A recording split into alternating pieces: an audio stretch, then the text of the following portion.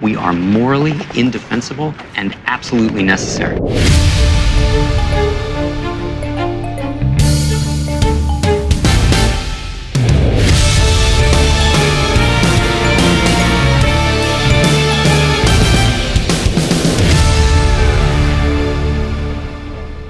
Hello and welcome to another episode of Kill James Bond. I am Alice Caldwell-Kelly. Joining me as always are Abigail Thorne and Devon. Hello. How you doing? And we have committed to this program. We have watched the one good film they accidentally put in the middle of the Bourne franchise as a joke. Mostly. The one that doesn't have Jason Bourne in it. Mm-hmm. We watched The Bourne Legacy, the one where they try to hand it off to Jeremy Renner and it doesn't quite work. I was surprised by this film because I thought this was going to be a soft reboot. But actually, listeners, no. Unless you have recently watched the last 3 Jason Bourne films and taken very detailed notes, which we have, this will be incomprehensible. They won't stop referencing things. It's fully a part of the BCU, the Bourne Cinematic Universe. Uh-huh. It exists on the same timeline as the previous Bourne movie, the Bourne Ultimatum. But partially overlapping and parallel to it. And so we begin in the middle of nowhere in Alaska, where we are introduced to the recurring theme of just a guy lying completely dead in the water, and you think it's Jason Bourne, but it's actually Aaron Cross, Jeremy Renner, who begins with a perfect Pierce Brosnan emerging from water shot. Looking good. Just looms out of this almost frozen lake, hair all fucked up. He's got a beard and everything, and he's there doing sort of Treadstone style training. Yeah, he's training to be a chimp. Yeah, he's training to become a chimp. This is where they train all of their chimps. This is the chimp retreat. Yeah. The company lets him loose in Alaska, in the absolute center of nowhere. Yeah, he gets some capsules. He's taking estrogen. No, that's not even the capsule he gets. He gets a thing with some instructions in it out of the bottom of this lake, and then goes and warms himself up by a fire. And we see that he's in the middle of nowhere. We get the big sort of characteristic Jason Bourne camera pullback thing to the whole Alaskan wilderness. You also learn that he's getting fucked with by wolves. Yeah. Yes. He's mad about these wolves for age. He really has a grudge against these wolves. We see him fight off these wolves by swinging a burning torch at them. And then we go to Washington DC, where we see Director Kramer of the CIA entering the apartment of Jerry Seinfeld. And there's an applause break, which they stopped doing after a while because it was getting very strange. That's right. He's entering the house of a guy called Thurso. He's a retired admiral. He's this real deep state guy, and he sort of gives him this dressing down. And the immediate lesson of this is essentially, the CIA are not the real CIA. The CIA are just idiots. They're a front for the real guys. We've had an interesting shift in the way the Bourne franchise just shows you the intelligence community, because in the first film it was there's 1 or 2 bad actors within the CIA. Then in the second one, it was there's a rogue department. In the third one, it was actually the highest levels of the CIA are aware of this illegal shit, but there's also good white hats within it. Now we've just gone, okay, the real bad guys are not the CIA. There's a CIA called NRAG. And they're the real fictional bad guys. I don't know. National Research Assay Group or something. But basically, we've now reached a stage where actually we can't even say anybody in the CIA is bad. The real villains are NRAG. It's okay. The real villain is the BIA. Don't worry about it. It's fully the deep state is who the bad guys are. 100%. It's 2 guys. They're both billed as retired Marines or some shit. One was played by Stacy Keach, who was doing a phenomenal job being. That's our retired Admiral Thurso, and then we have a retired Air Force Colonel Eric Byer. He's playing Brian Cox version 3. Yeah, Brian Cox 3.0. And Eric Byer is played by Edward Norton, and I just love to see Edward Norton and stuff. This is count 1 out of 3 of actor I love to see in stuff appearing in this movie. And honestly, I would say, because you know how this is going to play out if you've ever seen a Jason Bourne movie. It is the CIA, or the NRAG, I guess, hunt a Jason Bourne through a city or whatever, while a bunch of guys go bring that up on the big screen. Check every doghouse, henhouse, give me some eyeballs on the street. And there's some, like, sort of harried-looking bureaucrat who's trying to manage all of this, and I think Edward Norton does the best with it. Yeah. Since I Brian like him a lot in this. He's the first one. Like Jason Bourne, there's always like a guy in the control room who says hack, tap, bypass. He's the first one who I've found like legitimately sinister. Yeah, absolutely. He's good in this role. Listeners, the first half an hour of this film is quite difficult to summarize because it's just like a series of things happen. It's like a bunch of disconnected scenes that like we're not already clear what's happening. I got so many drops from the first 10 minutes, though, of which I have Kramer, the CIA director, talking about Jason Bourne, so you know this is happening at the same time, saying that he's just been in Moscow, and while he was in Moscow, the full Cossack posse up his ass. He had a full Cossack posse up his ass. Very odd.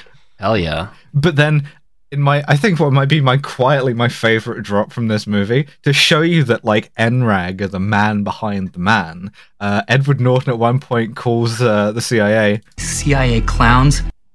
Yeah. There's clowns in CIA. In the CIA, just honking towards Bin Laden's compound. Like showing him a flower.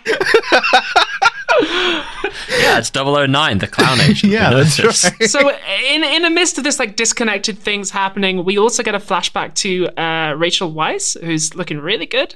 Actor number 2 out of 3 actors who I love to see in shit. Very pleasantly So surprised. she works for like a big pharma corporation, and we surmise that they make the chimp pills. They make the pills that turn you into Jason Bourne, or whatever it's called. And we see in Alaska that Jeremy Renner keeps these pills. He has like blue ones and green ones. He keeps them in a little like dog tag pill case around his health neck. and mana. Yeah, exactly. And he has to like take these every so often. chimp estrogen. Yes. Yeah, you got to take your estradiol. Mm-hmm. Yeah, one's an androgen blocker and the other is a estradiol. Like it's We're kind of like, it's already very heavily implied that like if you don't take these pills on time, bad stuff happens. But so he hikes out of the wilderness into the location of a cabin where we find actor 3 of 3. Right, I was so excited. I whooped out loud and wrote Oscar in full caps, because who do we see hanging out in a fucking like tree but Oscar Isaac? This is genuinely the best part of this movie, I think. It's really, really good. These two, they come to understand that they're both agents. Yeah. They're both chimps, they're both taking the pills. And they have this really, really uneasy relationship because Jeremy Renner, Aaron Cross, he keeps asking questions like, why'd you send you out here to this cabin in the middle of nowhere? Why'd they send me out here? How many of us are there? Why do I have to keep taking these things? And we also see that he secretes some of his pills. He just stuffs them in his boot and hides them, and then fakes like they're lost. And this creates this immediate sort of dynamic of suspicion because Oscar Isaac can kind of see through him, and he's like, well, I don't want to give you some more pills. And I really like their dynamic in this because they're both like, neither of them we eventually learn know anything about this like program that trains Professor Chimps, but they're both trying to pretend that they do. Also, by the way, listeners, if this is your first time listening to the podcast, Professor Chimp is what we call the professional assassins who've been trained. Go back and much like this film, if you have not listened to the previous episodes, this will be difficult. Yeah. Crib notes on this. Okay, there was it was Mark Strong in the first one of these movies. It was definitely Mark Strong. Mm-hmm. He was activated by getting a text on his phone, and what they texted him was presumably a random code word, but the code word was chimp. And his code name was Professor, so we have called each of the assassins Professor's Chimp from there on in. But now we need to meet another character from the previous film, because Edward Norton is watching a YouTube video of our favorite character. Will you commit to this program? Dr. Hirsch, I think his name is. This conversation is great because it's essentially the Jason Bourne will not be appearing in this movie meeting. I love this. It's so good. you have a little meeting of all the guys, and one of them's like, yo, you hear about this shit Jason Bourne did? That's whack. That's crazy shit. And like Edward Norton is like, shut the fuck up about never Jason speak to Bourne. me ever again. It's like the meme of the boss throwing the guy out of the window in the third panel. It's 100%. And he has this sort of very menacing bureaucratic affect where he's like, no, this is not about one guy. This is about a cancerous program that the CIA clowns have allowed to infect them. And we have to see how much it's like metastasized so that we can cut it out and keep everything going as normal. So in the first Jason Bourne film, the program to train Professor Chimps was called Treadstone. Then we later learned there's another program called Blackbriar. Now we've learning that there's actually like a third secret program to train CIA assassins. Third and fourth and fifth. There's like so many of these they've committed too much. And like each program like trains people in a different way. So Jason Bourne was trained by being dunked in cold water and asked to commit to the program. Aaron Cross has been trained by like giving him like pills that make him a super soldier, basically. Yes, pills that turn him into Jason Bourne. And the reason why Edward Norton has to destroy all evidence of the Outcome program is because Dr. Hirsch, Brian Cox #3, has just been on a YouTube video where he's like glad-handing the guy who did the science for Outcome, and he's just like giving a toast in his honor, and they have not even tried to hide this. Like all the CIA torture psychologists and psychiatrists were about this subtle in real life. Like they're all still working and like, you know, doing various things.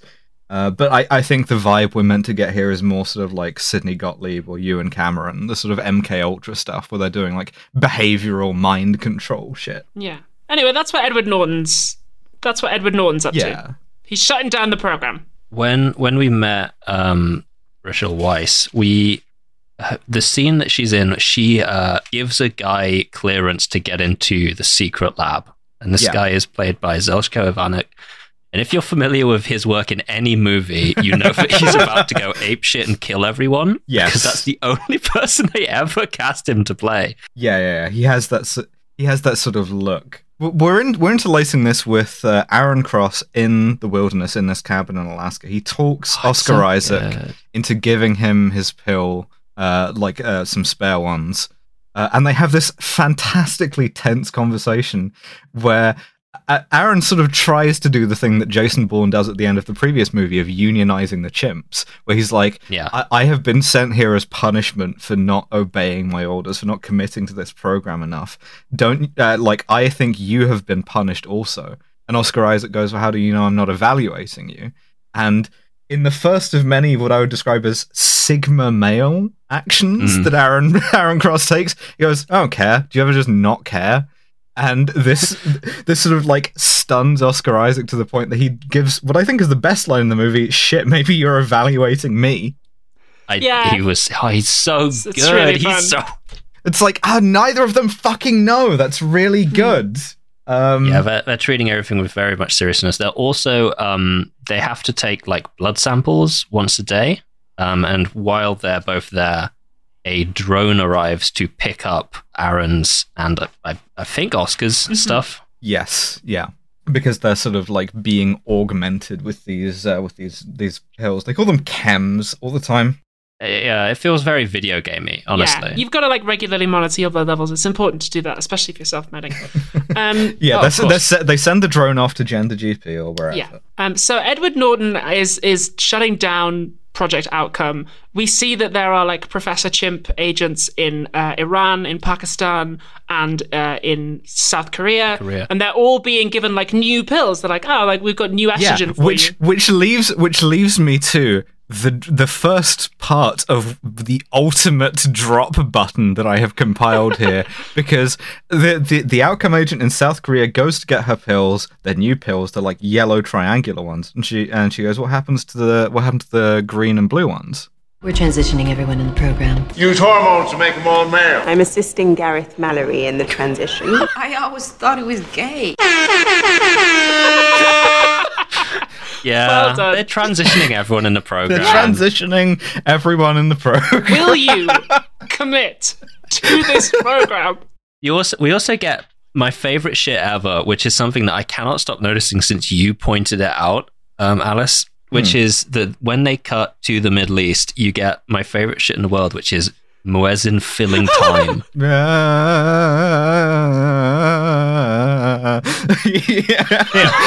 It's so fucking good every time. So what happens is these yellow pills, these are poison. They're kill switches, and so we see all of these guys just drop dead doing whatever they're doing. Intercut with Edward Norton just being sort of sinister in a conference room. This is really good, and my only issue with it is why is I know immediately what's going to happen with this shit. Why is the only one of these guys who's going to survive Jeremy Renner, the least interesting one? Like, give me a movie about anyone else of these people. No, I really like Jeremy Renner in this. I think he's just a really nice performance. He's good, but any one of these people would have been more interesting to me. Give me the agent in South Korea, or the one in Pakistan. I really like him, and I think he's a better character than Jason Bourne, and I will explain why later when we get to a specific moment. He has an arc rather than just being dunked in a tank of water and becoming cool. Yeah, and so, of course, if we're killing off all of the outcome agents, we also have to kill off Oscar Isaac and Jeremy Renner. And so they deploy a Predator drone because this movie has learned about drone strikes. Yes. This is 2012, so it's topical, So quickly was Oscar Isaac planted in my lap, only to immediately take him away. But we do get a genuine phenomenal moment because they hear that it's coming in. They don't even see it. It's heavy snow. They're like, why the fuck would it be coming out right now? It's heavily snowing. And Oscar Isaac's trying to hail it, and they're the two of them are like, what the fuck is going on? And you can see the very second that Oscar's goes Bourne mode. Yes. And he's like, I don't know. There's this unspoken thing that passes between them, and it's okay, it is time to start the killing. I really like the dynamic, and what of course happens is that Oscar Isaac gets killed. He gets blown up by the Predator drone's missile. Yep. And I'm kind of I'm in two minds about this, right? Because you've killed off the best dynamic of the movie, and I would have enjoyed more of this. I don't necessarily want a buddy Bourne movie, but these two together for more of the running time, I think would have been really fruitful. And as it stands, you just get this one good scene, and it's enough to make you sort of it makes it impactful that Oscar Isaac has been killed, but it's not as impactful as it could be. Yeah, absolutely. But so all of the outcome agents have a tracking device implanted in their hip, and so when Oscar Isaac is blown up, Jeremy Renner, now in Bourne mode, knows that that's how they're tracking them. And so he just puts a plate and some tinfoil over his hip in a sort of improvised RFID blocking thing. Yeah, it's quite fun. Because you can see, you get another classic people in a control room scene, which, the drone pilots who are just all right, well, there's another signal here. Let's just go ahead and fucking nuke this shit. And then it disappears because he puts the RFID blocker plate and tapes it under his shirt, and they go, oh well, fuck this, all right, we'll be back. And of course they do come back. I find the drone scenes in this movie a bit anemic is the thing. I think they kind of captured the sort of looming horror for a second when they're just in this blizzard and they're looking at each other what the fuck. But after that, it's just kind of, there isn't that sense of predation from a Predator drone. No, absolutely not. In fact, Renner predatorises on it, right? Because he goes up there and fucking shoots it down with just a normal gun. Which does lead to Edward Norton, one of my favorite moments from him, where after they get shot down by Jeremy Renner with a rifle, they go, what the fuck kind of weapon system is he using? And one of the CIA goons goes, I think he just has a rifle. And they're so obviously hurt by it that to spare their feelings, Edward Norton goes, it's a high-powered rifle. It's so good. Just don't worry, it's it's quite my little dwarf pilot is sad. I should say there is a profoundly stupid bit which we're glossing over here, which is the way in which he shoots down that drone is when it comes back, so he's been bitching about these fucking wolves Every scene in the movie, that's the weakest part of the rapport with Oscar Isaac, because he's like, yeah, no, the wolves followed me over the mountain. I got to do something about these wolves. Remember the wolves Fuck that are these in this wolves, movie? they're rude. Yeah. Oscar Isaac gives him a gun to fight the wolves. So what he does is he surgically extracts his own tracking device, waits for the wolves to show up, and then he force feeds it to a wolf. This he like is so gets the fucking wolf. cool.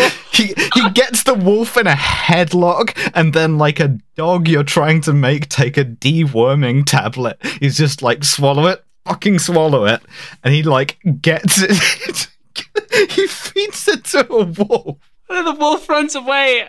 You know it's gonna happen from the fucking The wolf gets fucking atomized. from the instant this scene starts. It's like there is Jeremy Renner, there is a wolf, and there is a predator drone approaching. And I wrote, "Holy fucking shit! Holy shit! They're gonna drone this wolf." Wolf And destroyed. Like, This fucking The wolf wolf is like raining down across like a square mile of landscape. atomized. And obviously, with the wolf dead and the chip exploded, they go, "All right, got them both. Nice." The weirdest thing is drone dries that off. they're like looking at this valley with infrared, with thermal imaging. That's how they're tracking the wolf. Mm-hmm. That's how they know to blow up the wolf. But Jeremy Renner is also there, and he's just wearing his fucking like Arc'teryx jacket and shit. It's a really like, good jacket. It's really nice, but like, yeah, Arc'teryx is good. I like the Arc'teryx leaf stuff, but that's neither here nor there. But like, how do they not notice him? Like, they look around and they're like, "Yep, it's all quiet. It's all cold and still." It's like, where the fuck is Jeremy Renner at this point? Like, He picked up a power up. there might have been other thermal signals, like in the forest from animals, deer, wolves. Maybe they're like Jeremy Renner in perfect wolf pose. he's like standing like a deer, or he's like rats on. Yeah. I don't know. But anyway, they annihilate this wolf, and they're like, "Jobs are good, lads. Well done." Clapping each other on the back, and then they crack off. Yeah. They will persist. They will persist in thinking that Jeremy Renner is dead for the next, I would say, Most third of, the of film. this movie. Yeah. Yeah, most of it. It's yeah. Which actually leads to like quite a genuinely good experience of watching the movie. Like it, where they're just like, "How the fuck is all this happening? What's going on?" And they don't realize that they've got a chimp loose in the system. So of course the next thing that has to happen in order to burn Project Outcome to the ground is the nerds. They gotta go. The nerds are out of here, baby, and we get a fucking banger of a scene. Yeah, the scene is Yes. really fucking hardcore. What we do is It's sick. It just drops a sort of honestly a workplace mass shooting Yeah. horror scene. This is one of two like quite horrific scenes in the film, but goes hard. It reminds me a bit of The Foreigner in a way that made me less upset, in that it really does drop something on you with some, I would say, relish. Like it really does not spare any any horror. With a guy goes crazy and shoots all of his coworkers while looking completely impassive, and we follow Rachel Weisz as she just about survives sort of perilously. She locks herself in an equipment fridge or something. And we see that the guy has been like secured his way in and like locked himself in with everybody by making sure that no one on the outside has a key card, and he like breaks the handles off both sides of the door. And like sabotages the estrogen making equipment, and then like, you know, executes all of his like terrified coworkers. This scene is like really quite like horrible. Nudging the unprovoked violence score up. Yeah, and when the security finally get to him, he shoots himself, which is the classic sign of a guy who is being like MK Ultra mind controlled. So you got to start thinking about that. We get a flashback where Edward Norton and Jeremy Renner have a scene together, which presumably somebody realized, hang on a minute, these guys never meet. So we get a flashback where Edward Norton explains what the purpose of like Project Outcome is. Yeah, and he's explaining it to a guy who does not understand him. Like the idea is they have both just done something horrible, and Jeremy Renner is traumatized. He's like wiping the child blood off himself, whatever, and then Edward Norton tries to explain to him through a very sort of obtuse allegory, and he goes, "Do you know what a sin eater is?" to this guy who, as we'll later find out, would have no reason to know that. Yeah, it's like Monster Hunter, but with guns. It's a video game series. But this is the closest we've come to like an explicit sort of like articulation of the lib value. Well, the sort of like psycho deep state lib value. We got a bit of one from Brian Cox number 4 in the previous movie, but this is the most explicit one, which is like, yeah, no, we do all of the unconscionable stuff in order to make sure that our cause remains pure. He's doing like a Few Good Men shit. He's like, you want me on that wall. Exactly. You need me on that wall. So you get that Kipling shit of like, you know, sleeping peacefully at home. So, yeah, absolutely. We got to do that. We'll do a courtroom miniseries. Ooh, yeah. Ooh. Yeah, so he that's his view of them. They are sin eaters. They take all of the sins that they do into themselves. And the United States remains morally pure. This does not fucking work at all. That's why we get the line from the opening, we are morally indefensible and absolutely necessary. Yes. And it's never actually explained why they're necessary or what they do. Like, Norton has the scene in a diner with a general when he's trying to, like, wind up outcome. And this general's like, we get the best intelligence from these guys. We know about, like, North Korean nuclear tests. We have a highly placed agent inside Pakistani ISI. And then, like, Edward Norton just goes, yeah, okay, but we are in our jobs because we have to do the necessary thing and we're able to do it, and this is it. And then the general just kind of goes, like, yeah, okay, fine. Confrontation over. Cut to all the agents deaded. Like, yes, yeah. We get a little flashback where Aaron Cross is meeting Rachel Weisz and like kind of hits on her, and he's like a little bit charming. He's doing Sigma shit again. He's like, genuinely, that's the best sort of model for what I can describe his behavior as, is that this is the way that incels think that like a Sigma male acts. Is he's asking her questions about the program, which is all like highly classified, and she's like, I can't tell you that. And he's like, I don't care. What are you doing later? And she goes like, you know, this is all being recorded, right? And he's like, yeah, I don't care.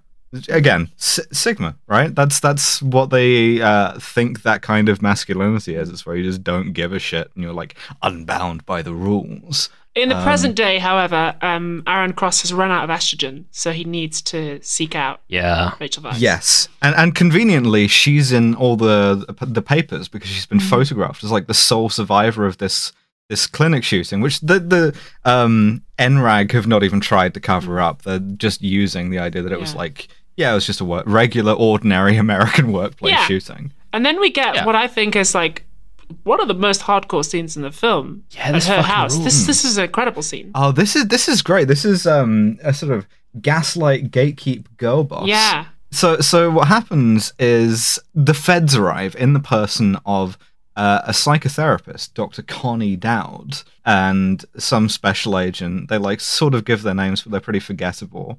And they get her into the kitchen, and the vibe is sort of like it switches, and this actually manages to sell predatory in a way that the drone doesn't. There is this sort of creeping sense of danger where they absolutely do gaslight her. And the vibe is like, hey, we're just checking in on you. And then it switches a bit to just checking in on you because you booked a flight to see your sister in Montreal, and that set off some alarm bells. Are you sure that you are committed to this program? But then the vibe switches again because they said, we're just checking in on you because, you know, Dr. Hillcott, the guy who did the mass shooting, you know, we found documents showing that actually he was obsessed with you. Did you reject him? Like, it's totally normal to feel guilty and like you were responsible for what happened to your colleagues, but you're definitely not responsible for this. You're not having any suicidal thoughts, are you? Like, they literally, they do come back and the agent's like, I found her gun. You know, you're a real risk for suicide right now. And she's like, I'm not gonna fucking... They try and get her to kill herself. Like they try to unironically Kaufman her. Like this is the first truly literal Kaufman star because Dr. Connie Dowd, I have a bit of a crush here, I'll confess that much, is just ruthlessly gaslighting her. Like, yeah, of course it's normal to feel guilty given that he let you live. Yeah. Which is not what fucking happened, and we know Certainly that. not what happened. Yeah, like, basically, they try and get Rachel Weisz to kill herself out of survivor's guilt, and when it becomes very apparent that she's not going to... They are just fully on board to, like, we are going to suicide you. Yeah. Like, we are going to, like, physically hold you down and, like, shoot you with your own gun. Yeah, like this scene, listeners, like I would say the film is worth watching for this scene alone because it's like great. so fucking well written. Like so much of this is Elizabeth Marvel, who is Connie Dowd. I think she really fucking sells God, this. sinister. There's also a really nice little line which I knew you would pick up on, Alice, because Rachel Weisz says like, "Oh, everything like was fine, and now all of a sudden it's like DEFCON 4 in here." And it's not DEFCON 4. DEFCON 4 is the lowest one. Sorry. Yeah, no, exactly. I knew you would pick up on that, Alice, but I think it's actually a really nice detail because she gets it wrong because she's a civilian. That's She's a a nerd. really nice little Yes. detail. Like, Also, there's been like very little in this movie. Like, one thing about the Bourne franchise is that it does occasionally try to sell you on the idea that like being a part of this secret world is not cool. It isn't based unless you're Jason Bourne, and even then he kind of hates it.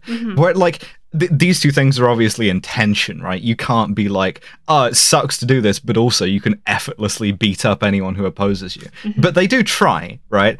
But one divide that they've kind of had is that like anyone for whom it's really, really unpleasant is either like in the way of one of the chimps or they're an insider, right? Like even the sort of like most civilian adjacent, like Nikki in the previous movies, she's still a CIA officer, right?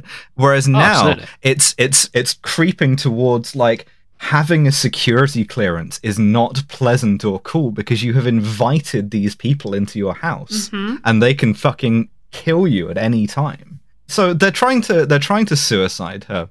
And much like Lea Seydoux going, James Bond, you don't have to be James Bond anymore, this is an invitation for a guy to enter and kick you so hard in the face that you fly across the room.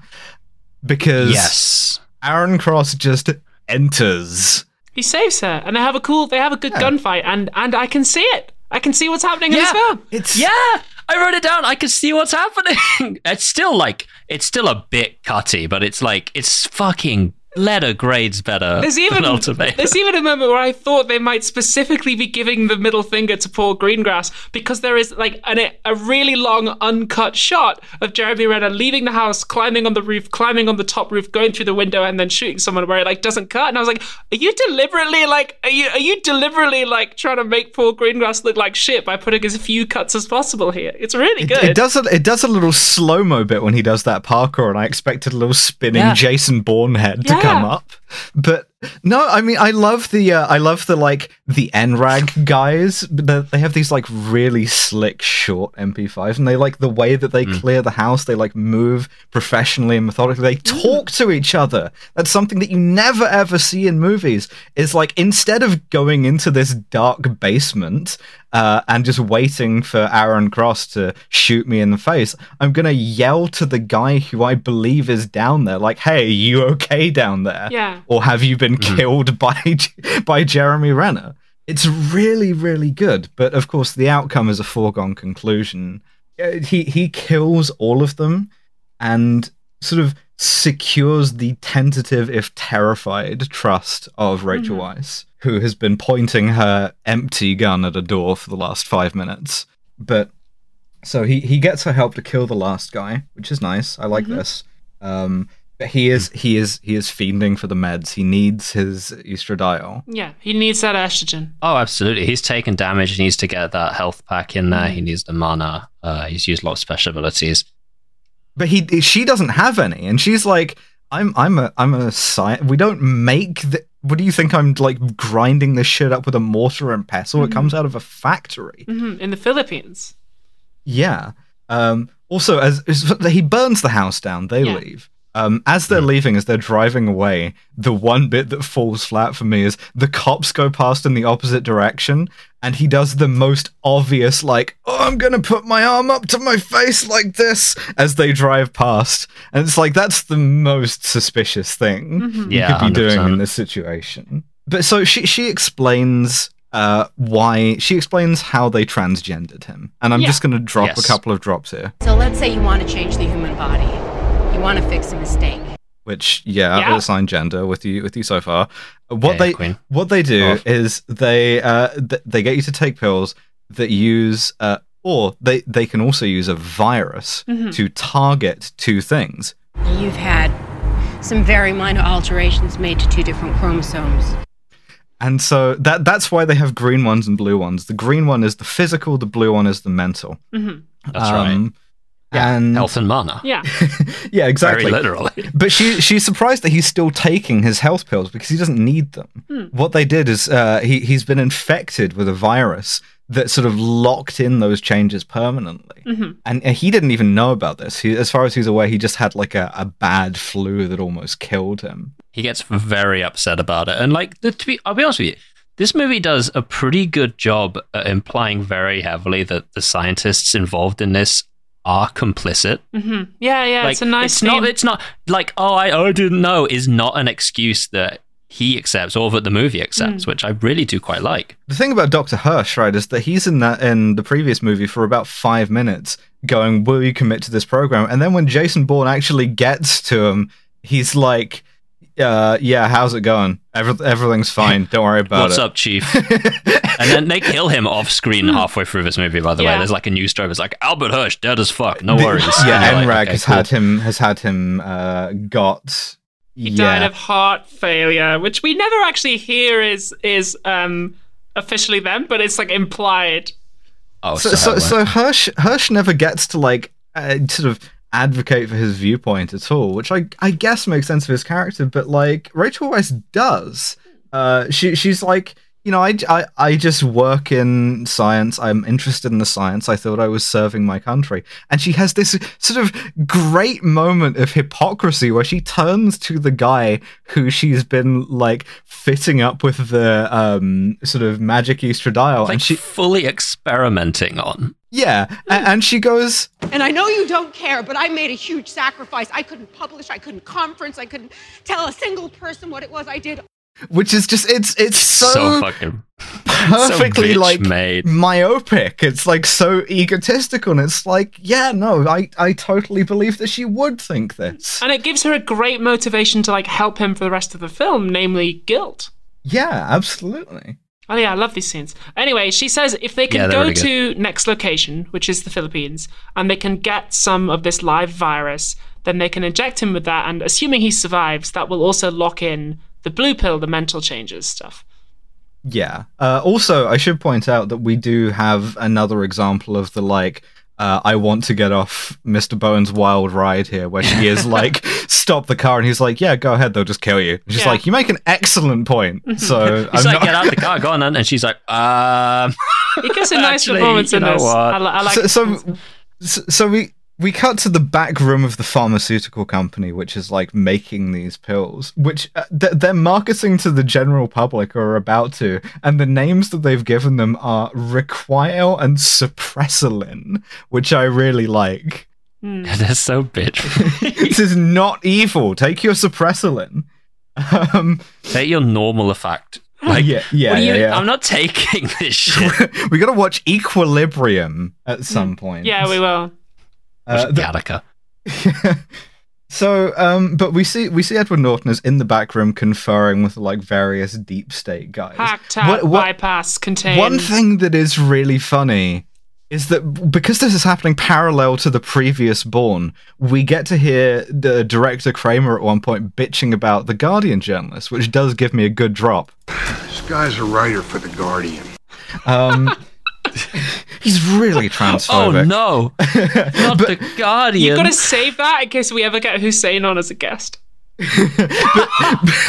but so because it's tied into the previous movie's idea of like the Guardian are so crusading that you have to fucking kill them before they give up the story. One of the things that Edward Norton tries to do is to smear Rachel Weisz. To be like, oh, she's unreliable, she's dangerous, she had like a DUI. And then 5 minutes later, the Washington Post runs with this, and he's like, oh, we didn't even ask them to do this. And that's so fucking funny. Yeah. He just goes like, there's a lass in there who's like the spin doctor, and she's like, all right, we'll just be like, no one can go near this house because she stole some samples and it's dangerous. And like, they look, and they're like, oh, not only are the Washington Post gonna go with that story, but they've also dug up a DUI and included that. Yeah. Democracy dies in darkness. Yeah. There's also something that I noticed in these scenes of Edward Norton in the control room, which is that the Jason Bourne films are all supposed to be taking place, I gather, like within a few months of each other. Like 2005 or so. Yeah, but like technology has like now moved on. So whereas in Jason Bourne 1 they all had like massive mechanical keyboards and CRT monitors, now they've got like drones and flat screens, and I'm like, wow, technology has really advanced quite far in the Bourne universe. Yeah, no, like, we saw this shit on YouTube, and like, if you look at the timeline, YouTube would not have existed at this point. Yeah, but that's not the kind of fucking criticism I like to do, baby. Edward Norton is using the classic INTP laptop. He's on a Lenovo ThinkPad, just this massive. So we get to what would now in a traditional Bourne movie be Jason Bourne cuts a woman's hair and dyes it black in a hotel bathroom and fucks her. Which is they go to a hotel. They're about to try and fly to Manila. He does not dye her hair. He does give her a fake identity. Yeah, but Rachel Weisz asks him, wouldn't it be easier if you just detransitioned and then Dad wouldn't be upset when he sees you now? She literally says, why do you want to stay enhanced? And I feel like the clue is in the meaning of the word enhanced. Why do you want to remain cool? What the fuck are you talking? He's a super soldier. Yeah, but he explains why, which is he only has the blues left. He's running out of them. Those are the ones that increase your mental acuity, your intelligence. And he shows her a picture of himself. He was not like Jason Bourne, a captain, the only cool rank. He was a private first class in the 34th Armored. And my Army recruiter was looking to make his quota. He added 12 points to my IQ. It's the minimum IQ requirement to enlist in the United States Army. 85. So a 73 IQ, pretty profoundly disabled. Oh, absolutely, yeah. So that raises like a number of genuine questions about the recruitment process for this. Yeah, because we see a video of him later where they are recruiting him, and he doesn't really know what state he's from. He's not entirely certain of like where he is. Yeah. And it's like, okay, but Jason Bourne, right? Jason Bourne was a volunteer. That's why he had to commit to this program. And he was like presumably sort of like outstanding in his field and shit. Then so they had all that shit to build on. This guy is like some random PFC who shouldn't have been in the army in the first place, who then got blown up. Like he's sort of been wounded by an IED, and then they go, okay, yeah, this guy. Yeah, and this guy. This is our super soldier, baby. Yeah. I'm not sure if the like point of that is that these guys are like disposable, or I don't know. I don't know if it's intentional or not. I think it's interesting if it is. I thought it added to the kind of predatory vibe of NRAC. Yeah, that's for sure. Yeah, absolutely. It definitely casts the military as predatory, which is again accurate. There are a lot of people who were enlisted in the US Army who should not have been. It adds to Rachel Weisz's guilt, like, oh fuck, like we really kind of fucked this guy up. It also gives us quite a hilarious ticking clock, which is that if I don't get my chip estrogen, I will become a dumbass. Yeah, that is. He literally says this to her. He goes, it's so fun. Have you ever seen someone go off the blue meds? Because in training they told us about it. It's not pretty, and I've got a lot dumber to get. Which is like, that's so fucking brutal. I wish they'd run with this more. Like when he gets off the plane in the Philippines, he's like reading Jordan Peterson. Like, this guy's got some good points, and like he's like starts off with like a broadsheet, and then like gradually get into like reading the Daily Mail. Like he's got the Beano. Like they have when they do the like pre-Bournification scenes with him, it's so fucking funny because it's like. The ticking time bomb here is that if this man does not get his meds, he's going to become Tropic Thunder Simple Jack. But it's quite fun. Like he starts off listening to Kill James Bond, and then by the end, he's like listening to Less Intelligent Podcast here. Fill it in. Yeah, he's listening to like Trash Future. He's going down to. He starts off watching Philosophy Tube, and by the end, he's watching something else. So I mean, let me just say here that the sort of the views of intellectual, like emotional disability or whatever, are not those of the podcasters, right? Those are the No. ways No. that the movie fucking portrays it, right? You literally get video of him doing this, and they're like, this is what will happen to me if I don't take the pills, and this is something that I am willing to risk my life to avoid. You know, take that as you will, right? So they make it to Shanghai, baby. No, they don't. The fuck am I talking about? They make it to the Philippines. In a Sorry, curious I'm little thinking of a different detail, thing. they fly business class. I'm like, Yeah. whenever I'm on the run and trying to stay low, I fly business class. He forges her a new They're not going to check passport. business class. And I'm going to keep it real with you. You're not forging a passport in a hotel room, especially when you're bleeding IQ points. But so they go through the airport together, and at one point, like, they separate in the airport because they can't be seen together. They can't be filmed together. And they gave him Jason Bourne phone training because once she's through security, she sits in a cafe, and this happens. Where are you? I'm right behind you. Hey, He can't help it. Hi. Hey, Queen. looking good. You're looking tired. Tired. Today. Yeah. Also, Rachel Weisz in glasses. Hello. Well, Rachel Yeah. is generally hello, and she loves playing this kind of role. She was sort of playing sort of broadly the same one in The Constant Gardener, which is also on my list. Also, there's a bit where Jeremy Renner gets on the plane, and because he's like suspicious and paranoid, he has a jump scare seeing a guy who looks exactly like Joe Biden just in a seat across the aisle. It's fully the like Mulholland Drive like kind of jump scare, and it's just I'd also be quite scared if I saw Joe Biden. oh yeah, absolutely. I wouldn't. I would immediately enter death mode. While they're on the plane, we enter boredom mode because we got to do at least 15 to 20 minutes of all of the previous movies where like a guy puts stuff up on the big screen. Priority one, get me some eyeballs on the street. Toll roads, outhouses, hen houses. Put a big marker down right now. Everything up to this point, I fucking loved. I had such a genuinely good time with this movie, and then everything after is The Bourne Ultimatum 2. This is where the downhill starts. Yeah, It's such a shame because they had so many genuinely like good ideas, but just not quite enough to fill a movie. It doesn't. I'm still enjoying it at this point. For me, it doesn't get really bad until the last half hour. Yeah, but, not till they escape the lab. Yeah, we have to deal with a lot of like CIA clowns. So I like the big Hong Kong. Aussie guy in the Oh, Philippines. we'll fucking get to him. But Right now. so yeah, because they get to Manila.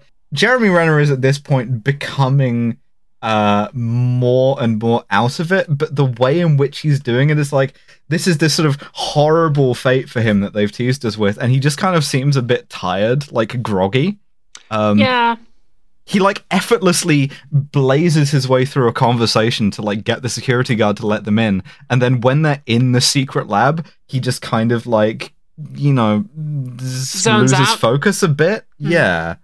It's a bit sort of underwhelming. But so with Yeah. very little fanfare, they just get in the secret lab. She opens like a cabinet that has the virus in it, and she just jabs him up with it. Yeah. And he gets the 5G or whatever. And then we get the moment that I quite like, and the moment that establishes why I like Aaron Cross more than Jason Bourne, because the plant security sends some guards down. And if this was Jason Bourne, he would have like made a trap out of paper clips and beaten them up. But Aaron Cross talks to them first, and that's what I like about him, is that his first instinct is to use like his persuade skill. And I think that's like really good. It's like good as a character, and also it adds tension because I know he can beat people up, but I don't know, like, well, will he convince these guys to leave them alone or not? Like, and he doesn't, and he beats them up, but it's still like a fun One thing I really like is that you can see the sort of like progression. You can see the like continuum of like force there, because he goes from like starting to like being friendly with them, like, hey guys, how's it going, to like, oh, you can't touch that, you know, this is dangerous, to then trying to trick them to be like, you know what, just stay there, I'm going to call your boss about it. And it's only when he like leads them down a corridor that then he like is almost forced to fight them. Yeah, it's good. But I should say the reason why this has happened is because Edward Norton has figured out where they're going and what identities they're traveling under, and he's essentially gone, call the nearest Australian. Yeah, there's a big lad. He calls this guy up. He's called like Shane. Yeah. He calls this guy up and he's like, "All right, listen, I'm sending through 2 pictures of two people. I just want you to let me know if you've seen these guys." And Shane's like, "Fucking hell, yeah, no, we've seen them, mate." They're downstairs. Yeah, I'm just about to send a guy down. And they're like, "All right, don't do that." Yeah, Wait a say minute. goodbye to those guys. It's just don't let them leave. Also, the sort of casual vibe that Shane has going on. He's wearing It's really cool. He's wearing a Rolex Daytona. He's got frosted tips. He's wearing a striped like a polo big Ralph Lauren. polo shirt. It's fucking great. He's got the most perfect head of security vibe of all time. Yeah, man. it's nice so casting. good. He's just yelling at everyone. Yeah, absolutely. Amazing. Also, back in the CIA control room, one of the guys who really is taking a lot of initiative goes, "Why don't we deploy Professor Megachimp?" This is where I got so upset. Yeah, because they've got another secret kill squad. It's a new secret kill. This one is called Larks 3. Project's Tom Clancy's Hawks. And the deal with these guys is that they're fucking robots, man. They're they don't scabs, have basically. any affect. They're scary. But that's the thing they've been doing. You know, you can unionize the chimps. They've been doing that with the original chimps. That was Professor Chimp's original deal, was that he had a totally flat affect until he was about to die. And you can't order an actor to act flatter than the last guy who was acting totally flat. So it just comes off as more of the same. It is fully it was an illegal kill squad. It was an illegal kill squad. It was an illegal kill squad. This one, it was an illegal kill squad. Yeah, this guy, Professor Megachimp, is basically just like the Terminator. That's his thing. It's so unbelievably funny that they were just like, all right, we're shutting down all of the chimp programs. We're done with it. Get rid of them. We're going to kill all of these chimps that are in the field just to get rid of this shit. Okay. All right, we're in some danger. All right, we do actually have another chimp program also going. We could just grab a guy from there if you want. Yeah, they've ring-fenced each chimp with another chimp. It's How many 1-to-1. Yeah, if one of the Tom Clancy's Hawks guys goes rogue, they got another chimp outside of that to take them out, and they're even They're a fucking more nesting doll of chimps. Yeah. That they're just like, all right, go another layer down. Fuck it. These guys are even less empathetic. Or shit. You say nesting doll. Curious little detail that I noticed. Professor Superchimp actually wearing the same sunglasses as Nadia in Russian Doll. Yeah. So there you go. Autism is a developmental condition characterized by Keep taking the pills, Alice. We get a scene where it's right. Okay, there's 2 interpretations of what is happening right now to Jeremy Renner, Aaron Cross. Sure. And he implies that last time when he got viraled off one of his pills, it made him very sick for a bit. Yes. So either what has happened to him right now is that he is very, very ill, or he's shed 50 IQ points, and the movie doesn't do a great job of showing you which it is. The way that Edward Norton describes this is if he hasn't taken it, he's going to run out of brain. We are going to do reverse Limitless on this guy. He's going to be reverse Lucy. yeah. Limited. Oh, come now. He is going to be limited. So on his way out, he beats up the head of security, Shane, takes his watch. There's a bit that I like because they're in a crowd of workers who are fleeing. There's a bit that I like where he hides by calling for security to seem that's normal. quite fun. Which is cool. Yeah, it's good. But he's getting seriously sick, and Rachel Weisz has to carry him to a hotel in the back streets of Manila, where they are, sort of safe for a bit while he sweats out this fever. And we get a nice Aaron Cross thing where he's like, you can leave. There is $40,000 stitched into the lining of my jacket, and also I have this Rolex. I could have told you this previously in the car, but, whatever. You were being a bitch then. Well, he still needed to get That's true. He needed her to get viraled off, and he's like, all right, we're done now. You've done everything that you can for me. It's cool of you. Do you want to just skip? Trade offer, I receive brain, you receive. And of course, we've outgrown $40,000 and a Rolex. The cool 90s sex scenes from the original Bourne Identity. Even the Bourne movies had outgrown those by the next one. So, like, at no point in the movie do these two do anything more than hold hands. They don't even kiss. I like that. I like that they're just friends. It's nice that we don't get like a comp-het romance. Like, there's like a little bit of like maybe there's something between them. There's a little bit of it, yeah. And it's kind of implied that, well, maybe when they sail off together at the end, like maybe something will happen. But I like that they're just kind of friends. That she like comforts him. It's nice. To me, it reads like comp-het, but they're too pussy to show anything. Penetration or nothing. Yeah, you want to see the dick? I want to see the Jeremy Renner penis. Yes, I do. Yeah, the enhanced penis. Yeah, he's got a third pill that he takes. Yeah, absolutely. That's not a pill. That's a testosterone cream diluted in moisturizer. That's it. Will you need to grab me some of that commit shit to this program? Okay. Yeah. So he's like sweating out the virus, right? She goes for medication to go and get him some paracetamol, and as she does, a million Filipino cops go past the door like fucking Inspector Zenigata, right? They're like massive cops. It's like a pile of them, like fucking World War Z Brad Pitt zombies, just over. And Professor Megachimp is there also. And the CIA, NRAG, are like hooked into the Philippine police, so they're like watching all of this on cameras. But Rachel Weisz warns him. She like shouts to him, both getting the cops to chase her, but alerting him in time to escape by doing some parkour shit over the rooftops while she runs. And this is exactly the scene from Morocco in like the previous Bourne movie. It's unbelievable how fucking perfectly it is just the scene from Morocco. It's the same scene. He's doing parkour, he's being chased by a chimp, there's a bunch of cops, and then later on they transition to motorcycle cops, which are the cooler cop. And it's like, I've seen this. Yeah. I've watched this happen already. She's like trying to escape. We once again get the like crowd as like sort of impediment, which speaks strange language and so on.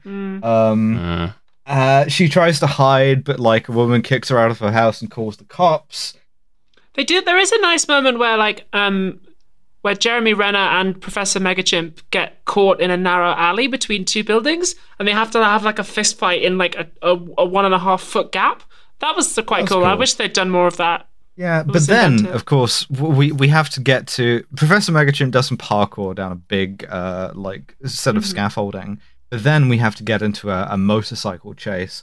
And at this point, simply old habits, because two things happen. First of all, this is entirely the chase scene from Moscow in the second to last Bourne movie. The full Cossack posse up his ass. With the cops chasing him and the chimp chasing him. Also, however, we go back fully to Greengrass cinematography, and I have written down simply, I can't see. We even do the like recurring shot of like the foot pressing the accelerator. We see that like 5 times in this fucking scene. Is Jeremy Renner a bikes guy? Is he a motorbike guy? Is that why this scene is there? I don't know. There's such a long bike chat. Like, there's the most dangerous. Like, they're fucking driving around. Rachel Weisz is there, just sort of semi-falling off permanently. Yeah. And they're just driving. They're causing crashes of buses. And I wrote, this is the safest motorcyclist I've ever seen.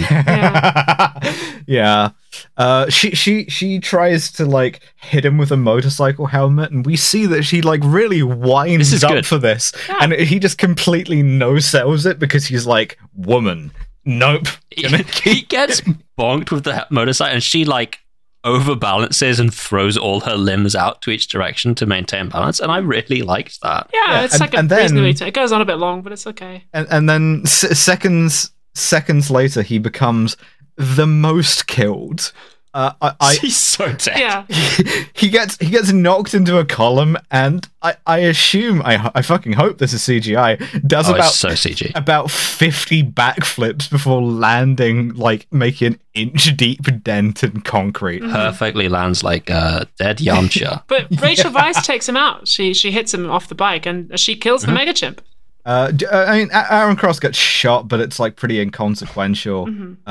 They use the Rolex to buy their way onto a boat and into sort of anonymity and obscurity.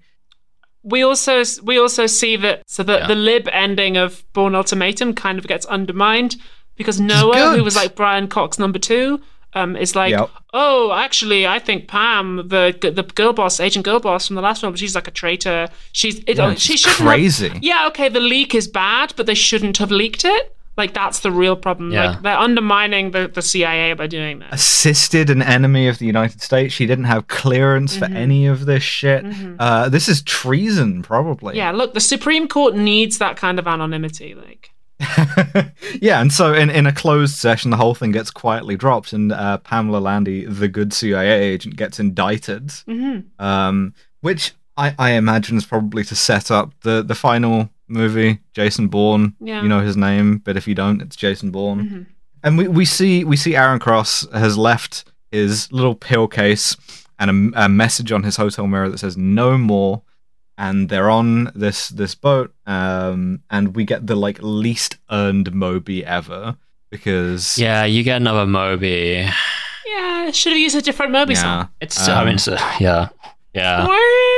Do like, it's good. And that's the film. It's 2/3 of a great movie.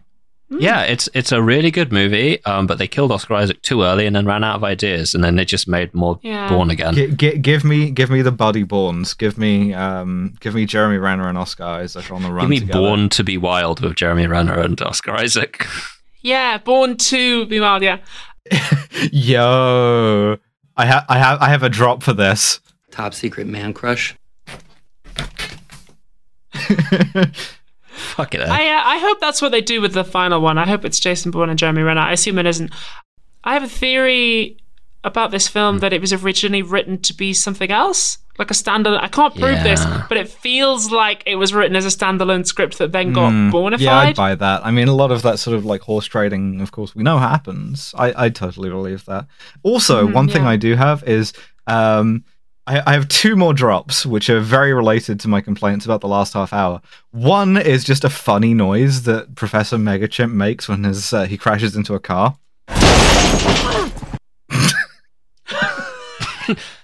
That's the fucking Daniel Craig hitting the ground noise again. The second one is this is Rachel Weisz's only line for the last 10 minutes. It's incredibly loud, and she just activates whatever mode this is. Speaking of Daniel Craig, actually, he's of course married to Rachel Weisz, so he was on set in Manila. Yeah. Just like an unjustifiably hot couple on both ends. Yeah, like what? That's a really nice pairing, actually. So yeah, he was on set in Manila for the last couple of. Good That's for both the of them. Bourne Legacy. I can never fucking remember the names of these movies. That's really, really sweet. And wouldn't it be great if somebody in their family listened to the podcast? Anyway, we have a science-based rating on this podcast.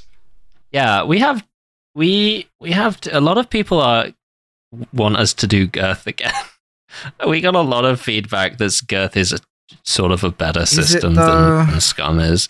Scum was tailored to Bond. This is not a democracy. It's not a general. Well, hey, I'm saying it. There's 2 of you. If you outvote me, I don't give a glory, fuck. intellectualism, respecting the troops, and heterosexuality versus smarm, cultural insensitivity, unprovoked violence, and misogyny. I think there's more to talk about. Like I would miss the loss of misogyny. Yeah. Yeah, that is true. Yeah, Don't clip that out of misogyny is based to me. Yeah, sorry, but I'm afraid the drop is misogyny is very funny. With that in mind, we have a science-based system. It's called the Scum system. Starting with smarm. The amount of smarm in this movie, I would say, vanishingly low. There's very, very, very little. Like all of the smarm comes from sort of gaslight gatekeep girl boss, Dr. Connie Dowd, being like, have you ever considered that you're insane, my dear? Quite insane. And also, you're going to kill yourself now. Aaron Cross has some, like, slightly swami Sigma moment. Yeah, I will give I him think 1 that's point, fair. maybe? Cultural insensitivity. Well, I mean, once again, we have the crowds in the Philippines. Also, the Filipino police look like clowns, but then, like, the Bourne movies, like, they flex on clowns. every nation's cops. So, CIA clowns. Yeah. Why does he say it like that? Why is it so perfect? CIA clowns. CIA clowns.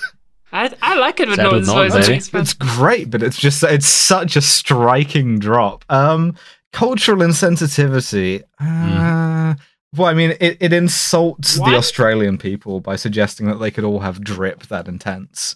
First of all, the scenes in Manila where the crowds are terrifying due to being foreign, I would say. Yeah. Hits pretty fucking hard, too. Yeah, sure. 3. I think I don't know. I think I've been conditioned by like the Bond movies, which were like incredibly. Yeah. Then this is what we worried yeah. would happen: is we would get like inured to the racism by the Bonds. Yeah, we did spend the entirety of the Craig movies like drilling the unprovoked violence way down, but I agree. Yeah. Whatever, it might have been provoked. Yeah. Like, we did get very inured to the system. Well, I'm afraid. I think it's harsh to give it a 3, but I can be harsh to this one. Unprovoked violence. I'm just going to say force feed a wolf. Yeah. He has the wolf in a snare. The wolf is a tool to him. The wolf wouldn't have been in this situation if it hadn't followed him halfway across Alaska. It's the wolf's fault. I think genuinely for the workplace shooting scene, it's got to be quite high. Yeah, that is true. All right, here's right. We need to put this to rest then, because going forward, we're not going to just talk about James Bond. Is this on the part of the main character or on the part of the movie? It's the part of the movie. It's the kind that the movie wants you to think is good and cool. Because like Okay. yeah, that makes sense to me. Okay, in that case, the workplace shooting doesn't count. Yeah, the workplace shooting doesn't count because it's meant to be horrifying. Likewise, them trying to kill Rachel Weisz is meant to be horrifying, so that doesn't count. For getting a wolf blown up by a predator drone. I think that's counterpointed by how hard he tries to avoid doing violence against the workers in the Philippines. Yeah, but again, I will say he does have a wolf blown up with a predator drone. Like that's a thing that happens in this movie. You can't walk away from the rain of wolf blood. I can't wash my hands of the fact that this man has inhaled wolf. Yeah. Vaping wolf. I would go so high as to say a 4, perhaps. Alright. And then sure, yeah, I can see a 4, why not? Well, misogyny. Rachel Weisz is not like a sort of a capable fighter, but that is in keeping with her character.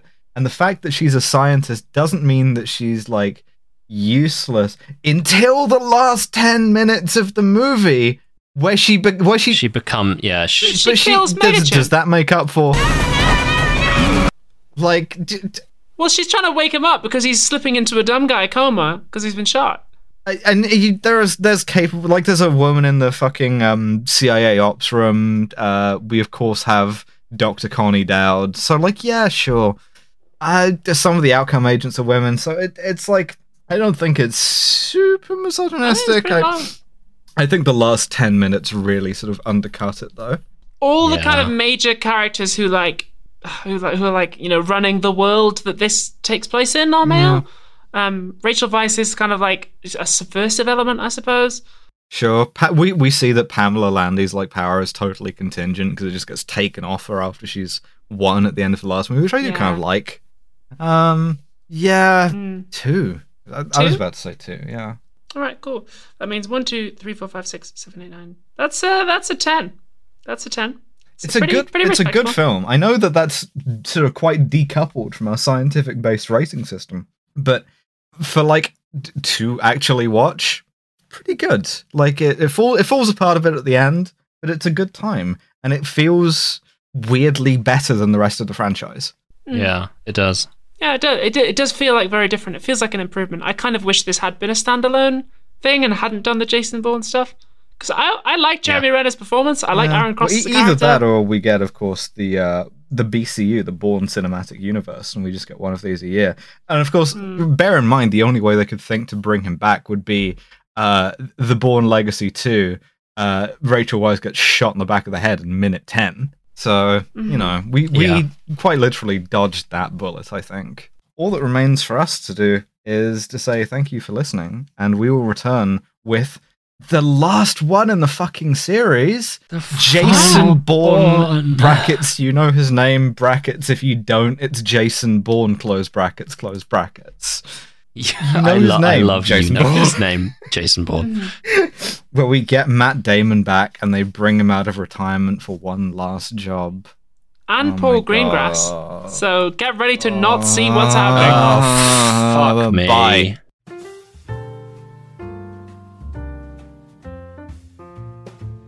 Thank you for listening to yet another episode of Kill James Bond. The name change is coming up soon, ladies and gentlemen. We're about to summon it. Next episode will be on the free feed in 2 weeks' time, which will of course be the self-titled Jason Bourne. But if 2 weeks is simply too long for you to wait, you can head on over to our Patreon, patreon.com/killjamesbond, where you'll get a bonus episode next week, which is The Mask of Zorro, with guest Maddie Lubchansky.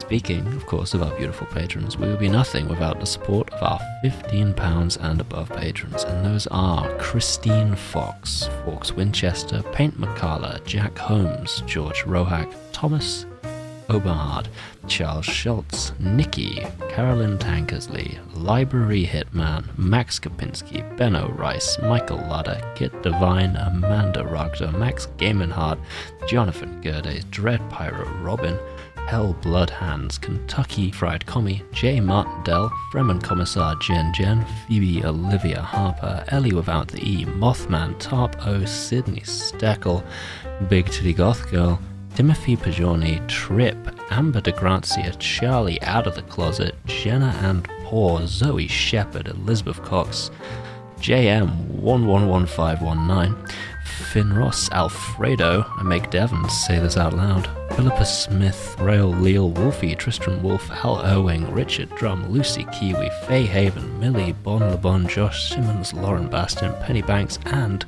Raised on a Diet. Thank you. Kill James Bond is, of course, Alice, Abigail, and Devon. Our producer is the wonderful Nate Bethay, and our podcast art is by Maddie Lubchansky.